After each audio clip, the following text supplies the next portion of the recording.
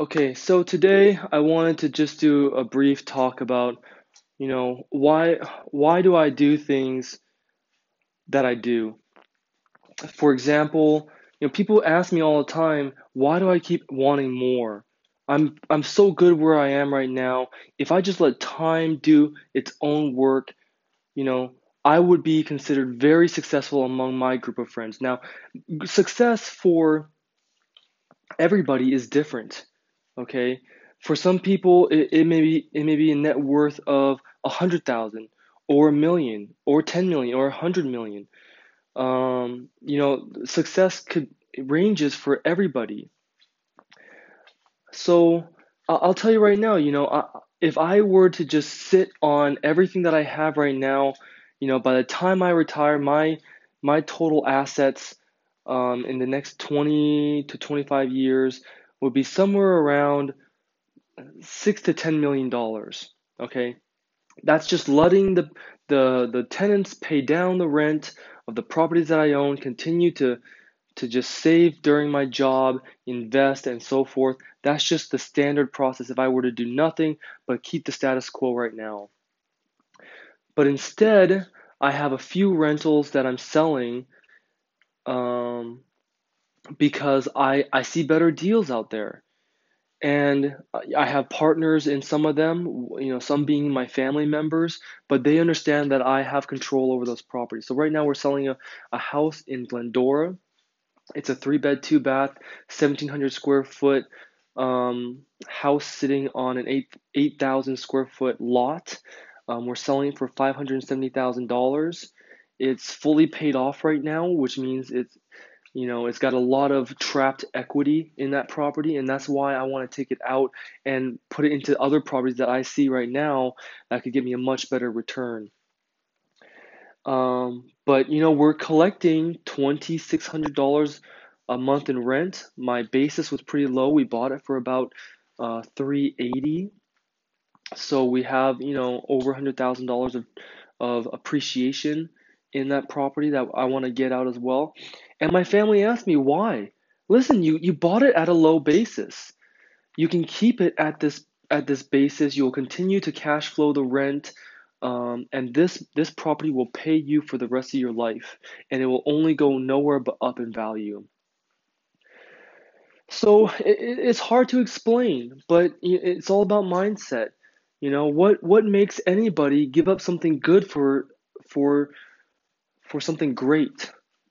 The potential for something great, something that's out there that you don't even know is there yet, but you know that what you have right now, which is very good, is not enough. You can think about Tim Cook. Whenever you're faced with a very difficult decision, he says, consider the fact that one day you will be dead. You will die, and everything that you have will be passed along one way or another. You cannot take it with you to the next life. So when you think about, great people like him and his mindset, it makes decisions like this so much easier for me. I think a lot of people, before they would have even bought a property like that, would have been very happy with the status quo and lived a very peaceful and happy, content life. But is that what you want? I mean, do you want a content life? Or do you want challenges? Do you want new problems? I like new problems, I like new challenges, and I'm willing to risk what I have for something that I want. It's a mindset. So, for a lot of people, I think that's a difficult hurdle to get over. People want more, but they don't want to risk more. Okay. So, as I'm continually being asked, that's all I can tell people. Like, listen, I think I found my skill. My skill is I will always be able to find a deal, no matter what.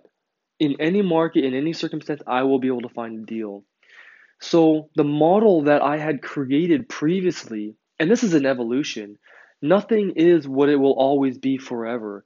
Because what you'll learn is once you find one model that works, as soon as you've mastered that model, you are already finding the next model that is more efficient, that will be better. And although I'm not a billionaire like Steve Jobs or Warren Buffett, I guarantee you At one point, they had a goal, and that goal was to make money in a certain model. But as soon as they reached that goal, they immediately realized that they could do better.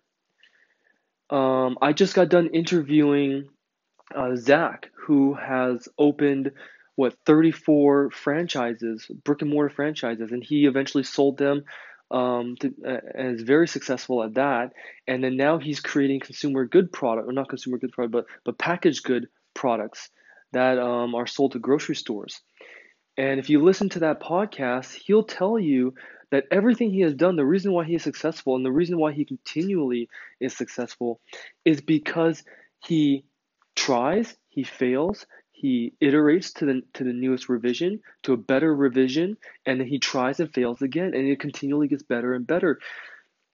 And that's really the reason why I think business is so scary for a lot of people, is because you can't get to the 10th level without going through the first nine. There is no shortcut. If there was a shortcut, everybody would do it. If there was a shortcut to being a millionaire, to being a 10 millionaire or a billionaire, everybody would do it. But the problem is you have to take the first step of the unknown. You have to take a leap of faith into a situation that you're unfamiliar with.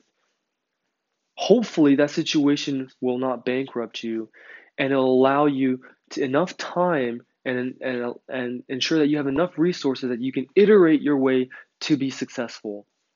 And once you've done it once, now you have a model for the rest of your life. Even if you go bankrupt in the future, you can always revisit a previous iteration that you know was successful. So this is where I'm at. I originally purchased, buy and hold rentals, but the model was broken. And I'll tell you what the model was. Essentially, I would find a foreclosure, a short sale, a probate, some type of distressed property. These are really the easiest to find. I know that a lot of people do off market, but frankly, with my job and my time and resources, I didn't have the effort to go after the off market properties. Although I know there's a lot of options there. So I said, listen, send me all the foreclosures. It's a very easy. You can have a listing agent do it. You can probably have Zillow do it. Just say all foreclosures, probates, short sales, send them to me. Find the ones in your area that you know are truly undervalued by a significant amount. I said, listen, I want to come in. I want to put a conventional loan on there. I'm gonna live in it. I'm gonna fix it up. I'm gonna sell it. I'm gonna rent it, not sell. So essentially, I would buy, rehab, remodel, refinance, not my money out. And that was the problem.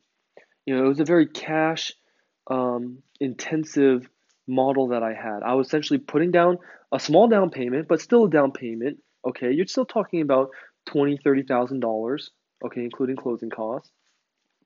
The remodel was a big part. I would spend somewhere between $20,000, $30,000 in one property. I've spent $70,000. That was a big remodel, okay, for about a 1,400 square foot property. And then I would rent it out, and the rent would cover the mortgage. But now what I've done is I've trapped my down payment, I've trapped my rehab costs, and I've trapped the immediate appreciation that has come along with that property. It's all in the house now. I can't touch it. And what I'm doing is I'm collecting rent. Yes, it's paying off the mortgage, but if you know how a mortgage works, in the very early years, really half of the life of the mortgage, you're really paying off a lot of the interest of the money that goes straight to the bank. You're not making principal payments, right? So what the model was broken. I put all the cash in, I get all the appreciation in, it's trapped, and now I'm just paying the bank primarily. So if I plan to keep it for 30 years, obviously yes, the whole thing will be paid off, but really the money is in there now, and if I could take it out and essentially do it over again, like a flipper, really it's like what a flipper does. I can grow that much faster. So some properties you do this, some properties you don't. If I can make significant cash flow, then so be it. The very first property I purchased, which is also in Glendora, right now I'm cash flowing above the mortgage about, let me see, 23, about $1,500. $1,500 cash flow from one property. Now that's really good. And that you can find them. They're not easy to find, but you can absolutely find them. So property like that, even though for that property, I have about 300,000 of trapped equity in there between what I paid down and the appreciation and whatnot. I'm okay with that because I'm cash flowing quite a lot of money. Okay, but I have other properties like in Azusa, which I'm also selling right now, where it was a bad purchase. Essentially, I'm just hoping to get my money back once I sell the property. I will get my money back, maybe $30,000 in profit, not a lot after repairs and all that. But it's just trapped there. And yes, I could keep it for 30 years, but frankly, I want my $100,000 back, and I can go find another property that will cash flow a lot better, or I can earn better appreciation and keep turning my money like that. Now some of you may say, if I'm doing this, if I'm going to keep trying to turn properties pretty frequently, I may run into the same problems that a flipper does, such as you may hit a recession, you may hit a depression, and you're gonna get trapped. It's true, there is that risk, but I'll tell you, I'm very conservative with my numbers. When I purchased, there were at least $100,000 of equity in the as-is condition, usually a little bit more. And like I said, it takes me a while to find these properties. Don't think that they come by every day. Okay, I look at 100 and I find one. I look at 100, I contact 50.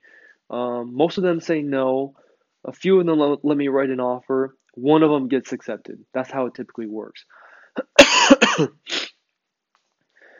So the model I'm looking at now, I want to get I want to go for more. I want to find properties that I know I can continually, walk in with better terms and make a better profit. And so be it. The truth is, I'm set. If I wanted to, maybe your situation is different. Everybody's situation is different. If your situation is, you're very tight on cash, you're very conservative, you don't want to play a little bit of a riskier game, then so be it. But in my situation, I live in a house that's paid off. Um, Me and my wife, we both make over six figures. Um, we're very comfortable. So I could easily live the rest of my life in this type of status with no problems. But why? What is the point then? You understand? Like we will die. We will die one day, and when we die, everything that I have will get passed along. My kids will be fine. They're going to have their education. They're going to do their own thing. I'll pass along enough money to where they will hopefully remember me and come visit in my later years. Okay. So why not go for more? Get yourself. This is my suggestion to everybody. Get yourself to a status quo, something that you can live with the rest of your life. You don't have to be rich. You don't have to live in a big house. Get yourself to a condition where, like, okay, if nothing else, I can be happy with this. Now start building that the money, the assets that you can play with. Something extra that you can say, okay, with this, I'm gonna go for broke. I don't mind. Yes, it's 100,000. Yes, it's half a million. Yes, it's a million. Yes, it's a million. Okay, $1 million is not a lot of money to some people, and it's a lot of money to some other people. But the point is, it's like if you just look at the big picture, if you've ever gone and played No Limit Texas Hold'em, I'll tell you the people that are the most successful at No Limit Texas Hold'em is the ones that understand at any given time their entire stack is at risk. Okay? When you are playing for your entire stack, because that's what it is, it's completely different than any other game like Limit, a pot limit, anything other than No Limit is completely different.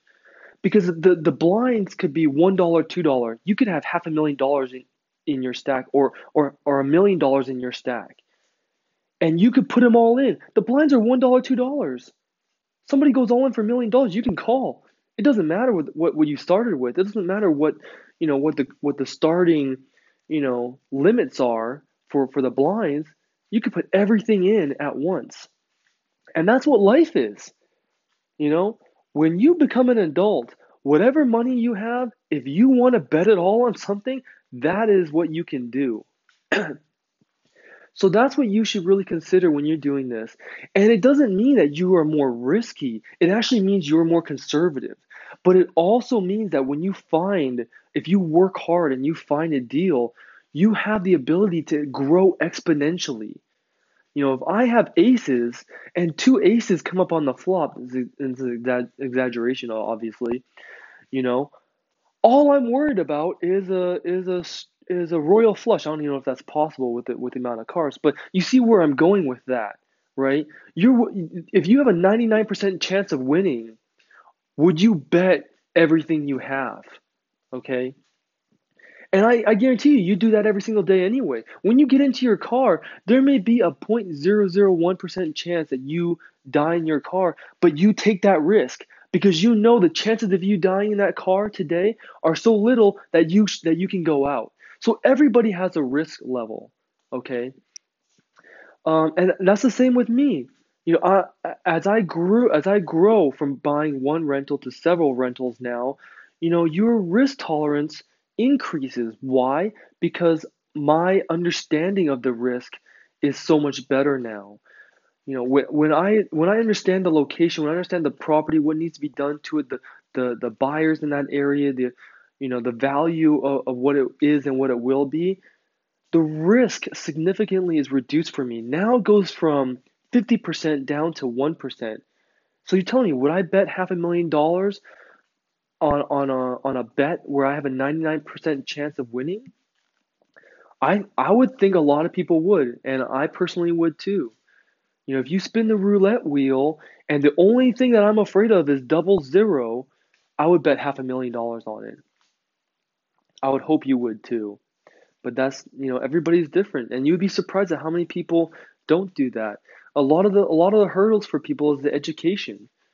They don't understand how the game is played, so it looks like 50% to them when really it could be 1%. Or maybe it's 99% in the other favor, again, because they're not educated. So, this is really a mindset podcast. It's really about why do I go for more when I don't have to?